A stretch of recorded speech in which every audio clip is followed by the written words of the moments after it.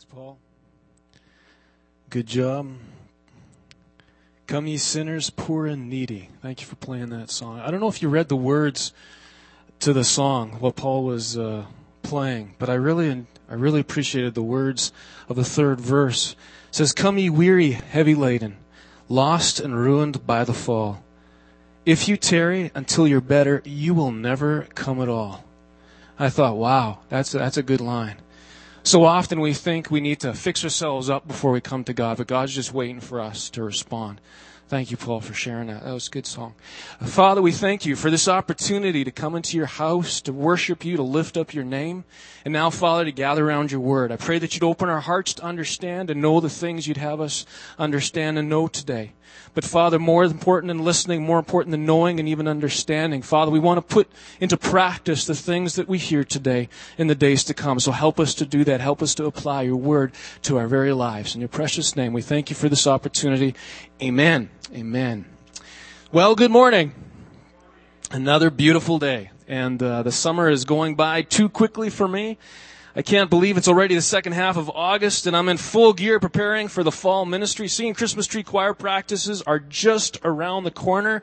Yikes. If you haven't signed up yet and you're planning to do so, you better do that pretty quick. I already have over 50 registrations for the choir. The summer is just flying by. But we did get some time away, my family and I. I was away from the office for 3 weeks, and during that time, we took a 2-week road trip all the way to Washington, D.C. We spent the better part of 3 days in Washington and took in all the sights along the way there and back, and we had a great time, put on over 6,500 kilometers, over 4,000 miles. Had a great trip. The GPS is a wonderful invention. And this is the third long road trip that I've taken in which I've used one, and it is wonderful having a GPS. I used to have a pile of maps right beside me in the van with each state or each province that we're going to go through and each city that we're going to be stopping in, but no more. I just plug in the destination and listen for the directions. I have it set to a lady's voice with a South African accent because she's more soothing and sympathetic to my needs. I started out with the American lady's voice, but she always sounded mad at me, so I had to change that. Sometimes I'd look at the map anyway at the beginning of the day just to plan out during the day where I'd be going, the general direction that I was going to be heading in. And then I would often be surprised that my GPS would take me on a slightly different route than I expected. But it always got me there, and often faster than the route that I would have taken. And sometimes, though, I'm sure the GPS is wrong because I'm a control freak at times and I don't like to make mistakes. So I question everything. And I don't want to be wrong. And then I make everyone else in the vehicle edgy and uncomfortable. I usually start with Heidi. I don't know about this. This doesn't feel right. Do you think we're going the right way? I thought that sign said turn here. Maybe the sign is wrong. Did the GPS mean this exit or the next exit? When she says turn here, does she really mean turn right here? Does she mean turn right here up there? I don't know about this. Maybe this is a brand new highway the GPS doesn't even know about yet. I don't remember this route even being on the map. And I get a little excited. And Heidi just keeps calmly saying, I don't know. You just always follow the GPS and it's always been right before. And then the kids in the back get uncomfortable because they sense that we're getting edgy and they tell me to just keep going. And they have their headphones on. They're not even looking out the window. They don't know where we are. How can they tell me where to go? And then in frustration, they tell me, just do what it says. And then everyone returns to their corners of the van in silence. And then the silence is broken by a South African lady telling me to turn left in 500 meters and we all arrive safely at our destination. Oh, if I just simply would have done what it said. How much frustration could have been avoided in those tense moments if I just would have done what it said? How many times have you said or done something before you actually thought about it? If you took a moment to reflect on all that you have done or said, perhaps even something you did or said as recently as this morning, my guess is there have been a lot of things done or said that you did not mean, or at least you thought very little about them before you said them.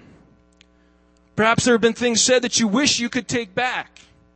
If you had a rewind button on your life or an erase button that you could just push, you would use it.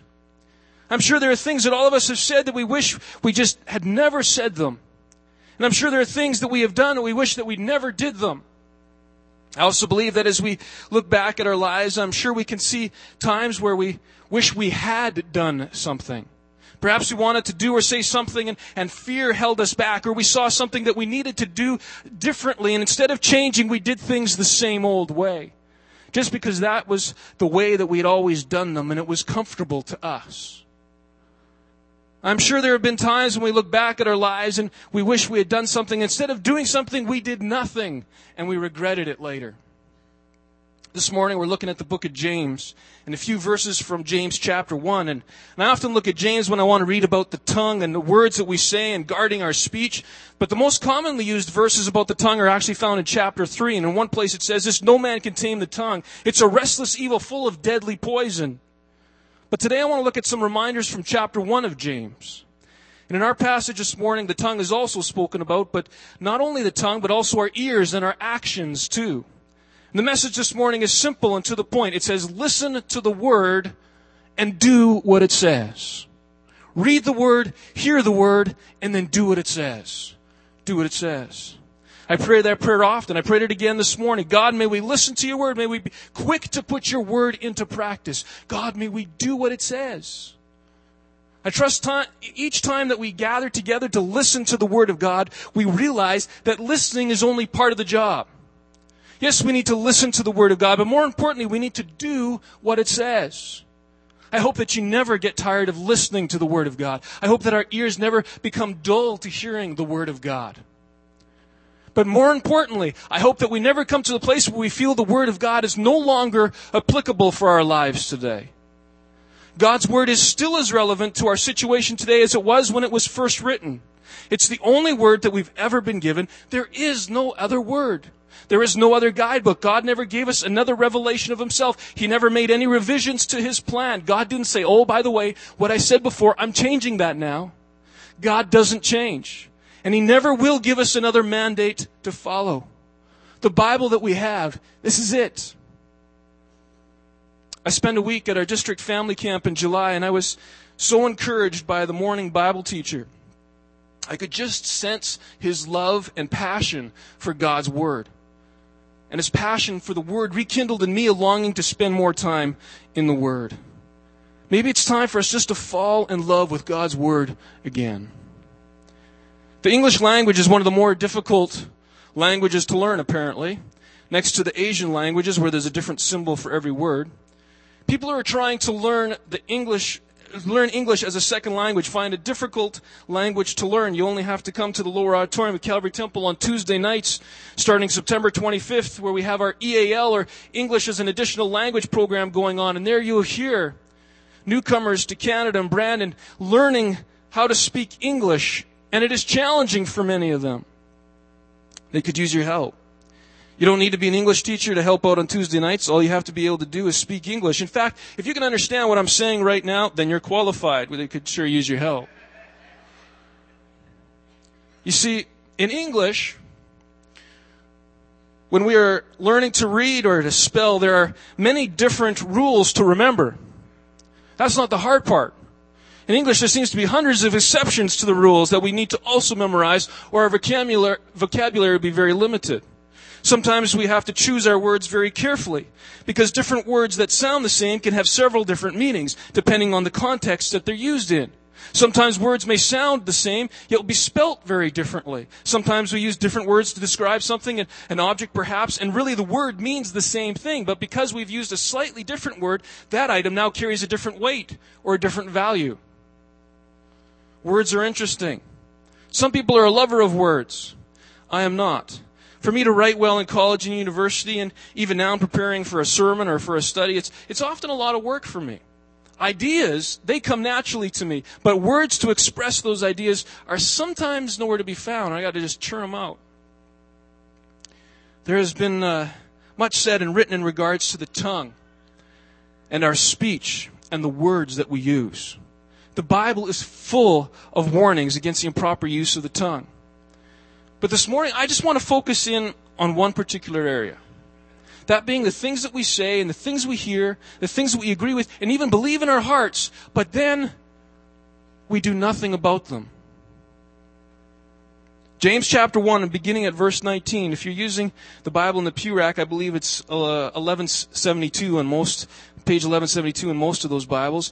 I also have the passage of Scripture written on an insert in your newsletter today as well, if you wanted to pull that out to follow along, if that's easier for you. And we also have it on the wall behind me in just a moment. Please follow along. The New International Version, these paragraphs are simply entitled Listening and Doing. It says this, "My dear brothers, take note of this. Everyone should be quick to listen and slow to speak and slow to become angry. For man's anger does not bring about the righteous life that God desires. Therefore, get rid of all moral filth and the evil that is so prevalent, and humbly accept the word planted in you, which can save you. Do not merely listen to the word and so deceive yourselves. Do what it says. Anyone who listens to the word but does not do what it says is like a man who looks at his face in a mirror and after looking at himself goes away and immediately forgets what he looks like. But the man who looks intently into the perfect law that gives freedom and continues to do this, not forgetting what he has heard but doing it, he will be blessed in what he does. If anyone considers himself religious and yet does not keep a tight rein on his tongue, he deceives himself and his religion is worthless. Religion that God our Father accepts as pure and faultless is this, to look after orphans and widows in their distress and to keep oneself from being polluted by the world." There's a lot in there. Verse 19 says, "Everyone should be quick to listen, slow to speak, slow to become angry." The camp morning speaker spent the week teaching from the book of Proverbs. And this week, looking at these verses in James, I just felt like I was back there again. It feels like these verses could have been transplanted right out of Proverbs and into the New Testament. And verse 19 is a wise saying, just like from the Proverbs.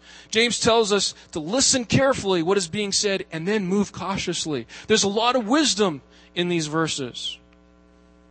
It's often humorous watching high school debate teams. They're to be quick-witted and good with their words.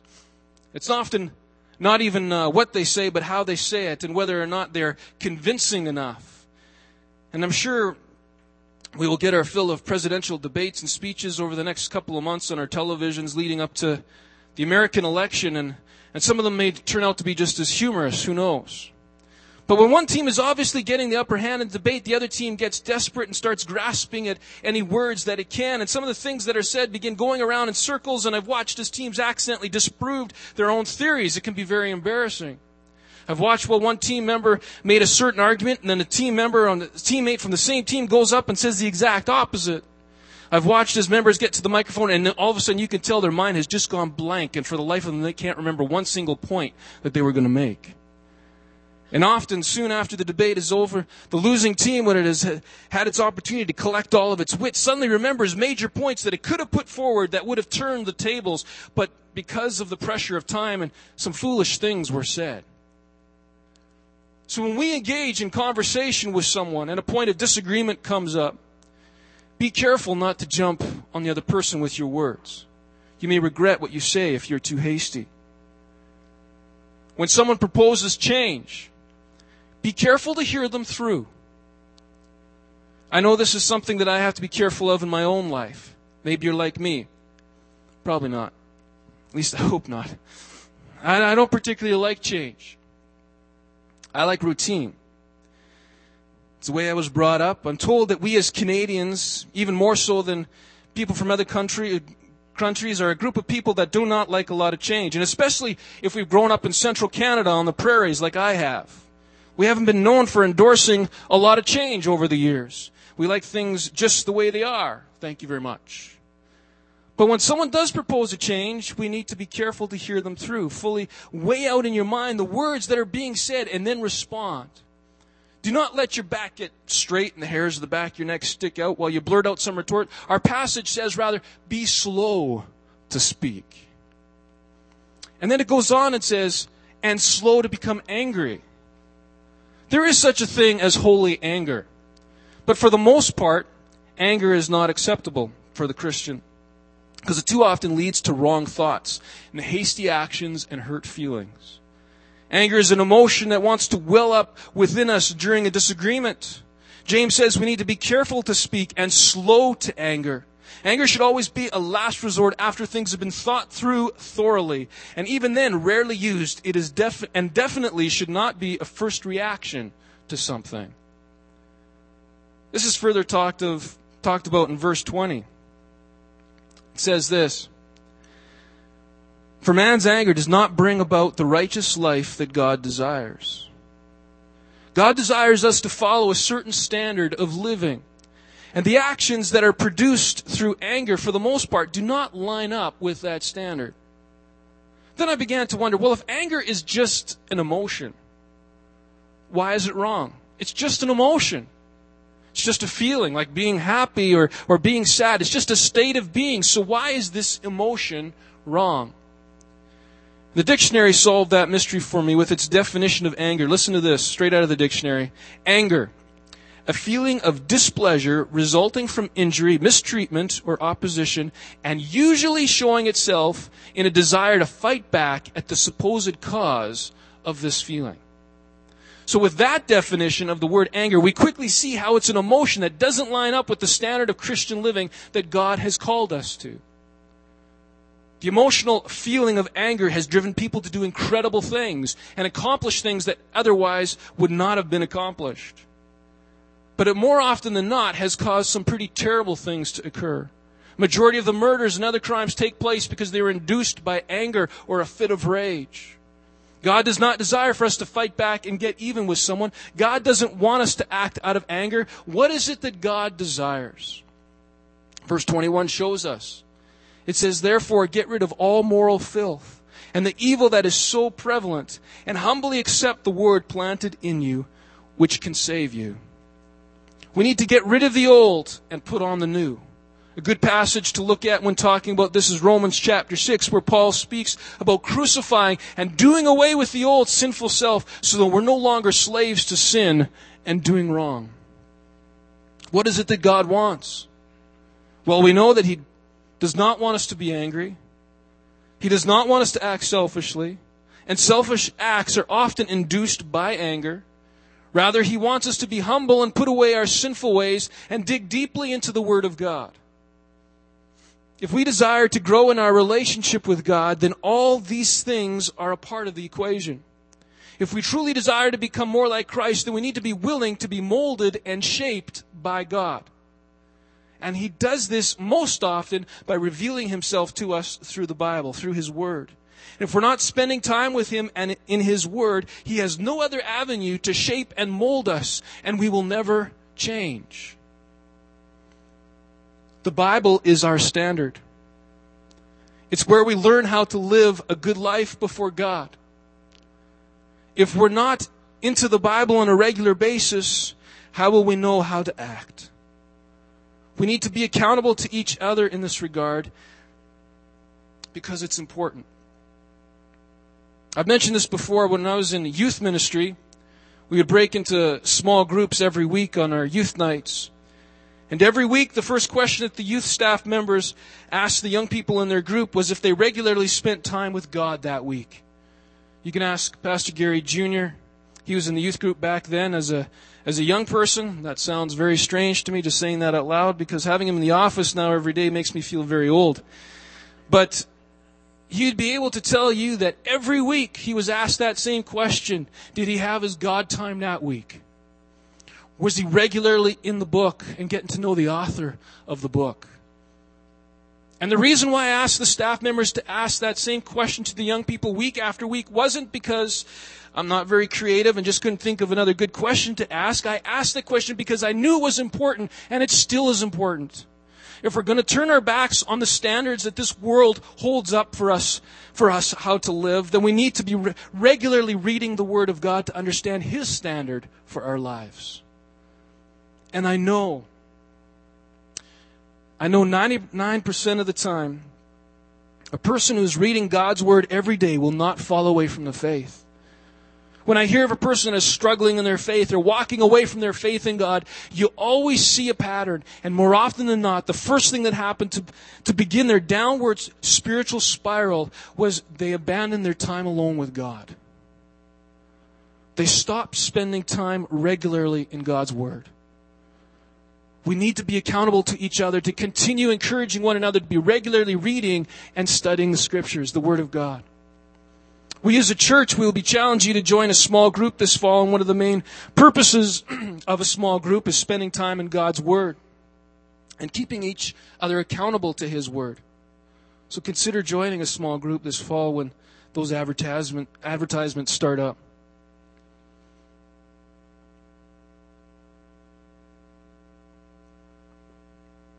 Excuse me.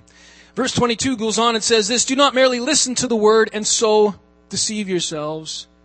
Do what it says." Every time before I'm given an opportunity to preach, I ask God to help us not only be hearers of the word, but doers as well. Perhaps I've used different words or said it different ways, but I cannot remember a time that I preached the word of God where I did not ask for Him to show us how it applies to our life. And I hope that prayer is not just vain repetition. I hope we understand that. I hope that when anyone gets up here and shares from the Word of God, we realize it is just that. It's the Word of God. And I hope that we are willing to let our lives be affected by what it says, not just because of what I say or because of what anybody says from this pulpit, but because this is what the Word of God says. And if change is needed, may we be willing to change. If rebuke is needed, may we be willing to take it in stride and deal with it. If instruction is needed, then I pray that we are teachable. If correction is needed, I hope we're not too proud to receive it. When I finish hearing someone else preach God's Word, whether it be Pastor Gary or anyone else that speaks from God's Word, I ask myself, okay, now what is my takeaway? What am I going to take from what I just heard today, and how does it apply to my life? I've just listened to God's Word, so how is my life going to be changed because of it? I call that my takeaway. What's my takeaway? When we open the Word in our daily times alone with God, are we expecting to hear from God? Do we expect to hear the voice of God? We should expect this, because this is how God speaks into our lives most often. He speaks to us through His Word. There's an old adage that says a teacher has not taught until the student has learned. It doesn't say that the teacher has not taught until the student has listened, because to a teacher that shouldn't be good enough. Listening isn't enough. Any good teacher knows the message of their lesson must enter into the hearts and the minds of their students and then be acted on. It needs to be put into practice. God doesn't desire for us just to be good attendees of Calvary Temple. God doesn't want us just to be good sermon listeners. God doesn't want us to know how many Bible studies that we attend. God doesn't want to know whether you've read through the Bible in a year. As important as all those things are, what God wants to know is whether or not we are applying to our lives the things that we're hearing and reading from His Word. If we're not doing so, verse 22 says we're deceiving ourselves. We are fooling ourselves. We're pretending to be something that we're not. And our good church attendance and our daily Bible reading aren't doing us any good. We need to determine to apply God's Word to our lives. And that takes a lot of hard work. It takes daily discipline. It may involve a whole change in our attitude and our approach to God's Word. We need to come to church expecting to hear from God and not surprised when God moves and speaks. We need to come expecting that. In verse 23 and 24, James gives us an illustration to help us out. It says, anyone who listens to the word but does not do what it says is like a man who looks at his face in the mirror and after looking at himself goes away and immediately forgets what he looks like.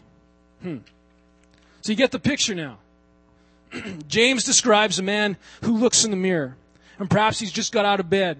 His hair is a mess, teeth are dirty, his face needs to be washed. He looks in the mirror, he sees himself, and he sees the things that need to be changed before he goes to work that day. Perhaps he even agrees with what he sees in the mirror, and he says to himself that he needs to change some of these things about himself. And then he puts down the mirror, and he walks away. Now you would expect that the man would immediately want to change those things and get busy seeing that they are getting done. But the man in James's letter looks in the mirror, sees what a mess he's in, knows he needs to change, but then walks away and does nothing about it. It was as if he had forgotten what he looked like. When he put down the mirror, perhaps he thought he wasn't that bad after all. Perhaps he told himself, I don't really need to wash today. I don't need to comb my hair today. Then he walks by the mirror again and sees himself again. Whoa! And he realizes that he's wrong and that he does need to do something about it. He realizes he does need to change. But once again, as soon as he walks away from his reflection, he immediately forgets what he looked like and he does nothing. This has happened to me on occasion, and it's frustrating when it happens. I'll be very tired in the morning and trying to get myself to work, get to the office, and just about to turn to the church parking lot, and I realize I forgot to comb my hair. Even after I saw myself in the mirror, I forgot to shave, and I just have to turn around and go home and fix myself up before getting to work. Even though I had seen myself in the mirror, I forgot to do anything about what I had seen.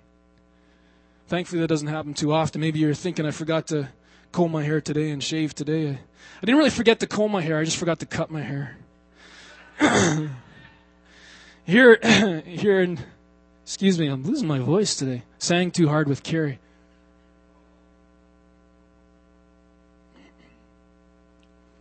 Excuse me. Here in James, he is saying that is how many of us are with the Scriptures and what God tells us to do. We read the Bible.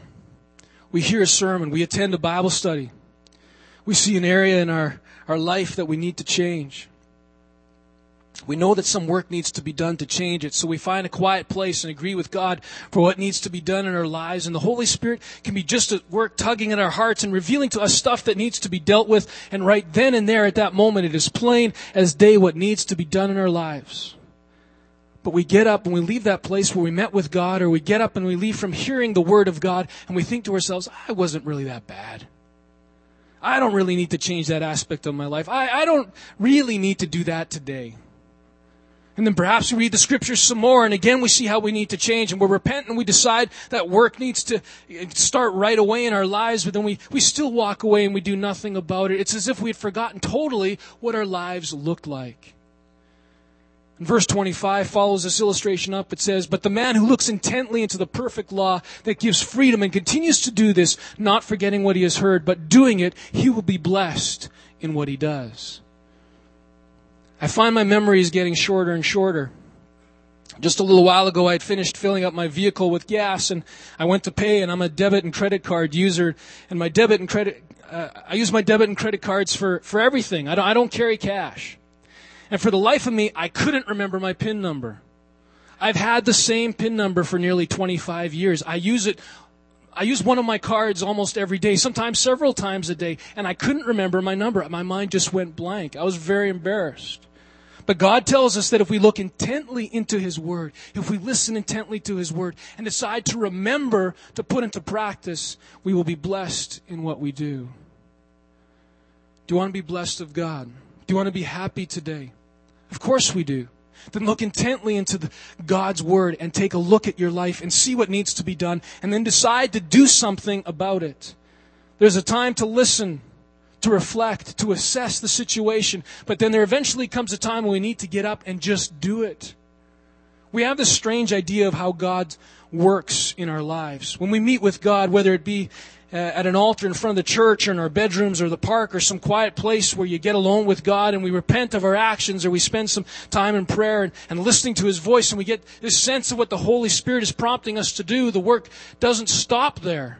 It isn't like you've been zapped by God and you no longer have a will of your own.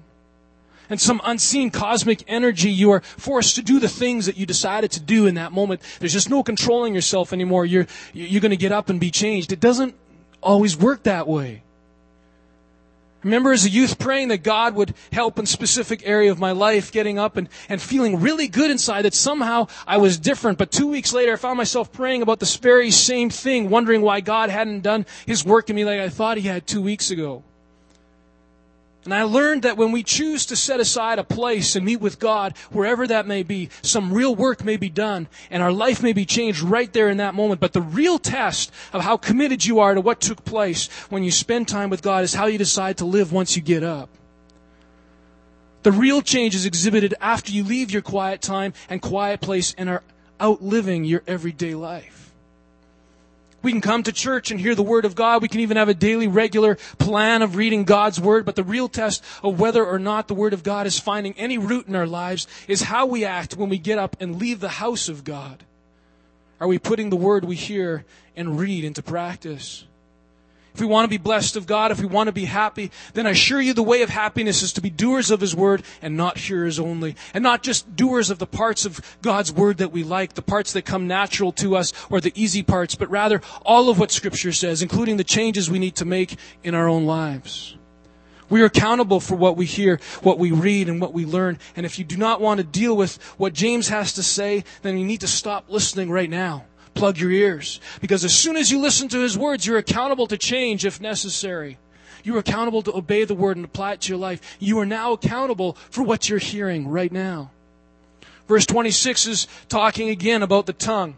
It says, if anyone considers himself religious and yet does not keep a tight rein on his tongue, he deceives himself and his religion is worthless. It says, if someone considers themselves religious, and by religious they mean someone who does an outward act. They do things that would make them a good citizen, a good person. They can list all the good things that they're involved in. They may be the most busy people around. But the Bible says that all their good works are in vain if they cannot control their tongue. And all the good things they do are pointless if they can't keep their speech in check. The tongue is the hardest member of the body to control. And we come back full circle to where we started from this morning and ask ourselves how many times we've said or done some things without thinking. Or how many times we've said and done something and then not followed through on it. Do we realize that that too falls under controlling the tongue? If you said with your mouth that you'd be committed to something and then do not follow through, you would have been better not to have said anything at all in the first place. Verse 26 must not be taken by itself, though. This next verse says this, religion that God our Father accepts as pure and faultless as this, to look after the orphans and widows in their distress and keep oneself from being polluted by the world. James here is not giving a concise definition of Christianity. Rather, he's stating that true religion, the kind that is acceptable to God, does not consist of punching a time clock with God. There, I've done my quiet time today, punch. There, I went to church today, punch. There, I spent 10 minutes in prayer today, punch. Rather, true religion is the kind that sees the needs of people around him and meets those needs. It's the kind of religion where a person will not just read the Scriptures or just listen to the Word of God, but actually do what it says and apply the Word of God to their lives. The Jewish Christians who made up the majority of James's audience were caught up in reading the Word for the sake of reading the Word. They were caught up in doing traditional rituals for the sake of doing traditional rituals. They did not understand the importance of putting into practice what they read. They didn't understand that what they read and heard needed to be applied to their lives. We can find ourselves very busy and caught up in the regular routine of life, even the regular routine of church life. And yet we can miss the simple truth that our relationship with God is not to be directed by a list of do's and don'ts or a to-do list or a time card that needs to be daily punched in and out. Our relationship with God and how we're to conduct our lives with one another is outlined in His Word. We need to read it, hear it, be changed by it, and then do what it says. God's Word is a lot like my GPS leading me all the way to Washington, D.C. and back. Sometimes I doubted it. Sometimes I didn't always understand where it was taking me. Sometimes I would have probably chosen a different way myself. But it was always right and got me exactly where I needed to go. And there were times that I could have saved myself a lot of grief if I had just listened to it and then did what it said. We've heard from the Word of God today. We've looked verse by verse, the second half of James chapter 1, and now we simply ask ourselves a question, what am I going to do about what I've just heard? Are we going to chalk it up to another church service that we've attended? We're going to do what the Word of God says. What's your takeaway today? Let's pray. Worship team, you can come as I pray. Father, we're so grateful to be found in your house today. An opportunity to worship you, to gather together with others and fellowship with one another. But Father, we've also looked at your Word. And Father, you've asked us to, when your Word is open, when it is read, when it is studied, when it is meditated on, you want us to live out those things that we hear. So Father, I pray that those things that we've heard today, we would be quick to put into practice in the days to come, in the weeks to come. Father, I pray I pray for us as a congregation. A week after week when someone gets up here and speaks your word, whether it's Pastor Gary or any other speaker, Father, I pray we will recognize it as your word. We'll be quick to put it into practice. Father, as we enter into another year of ministry just around the corner, as we enter all fall ministries, and we hear challenge after challenge from your word, Father, I pray that we would put it into practice. We would be a people that wouldn't be just good listeners, not just good understanders.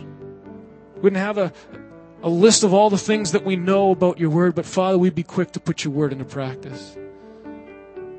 Father, thank you for the free opportunity we have to look in your word. Thank you that you gave us your word, revealed yourself to us so we know how to live. Help us to live by your word today. In your precious name, amen.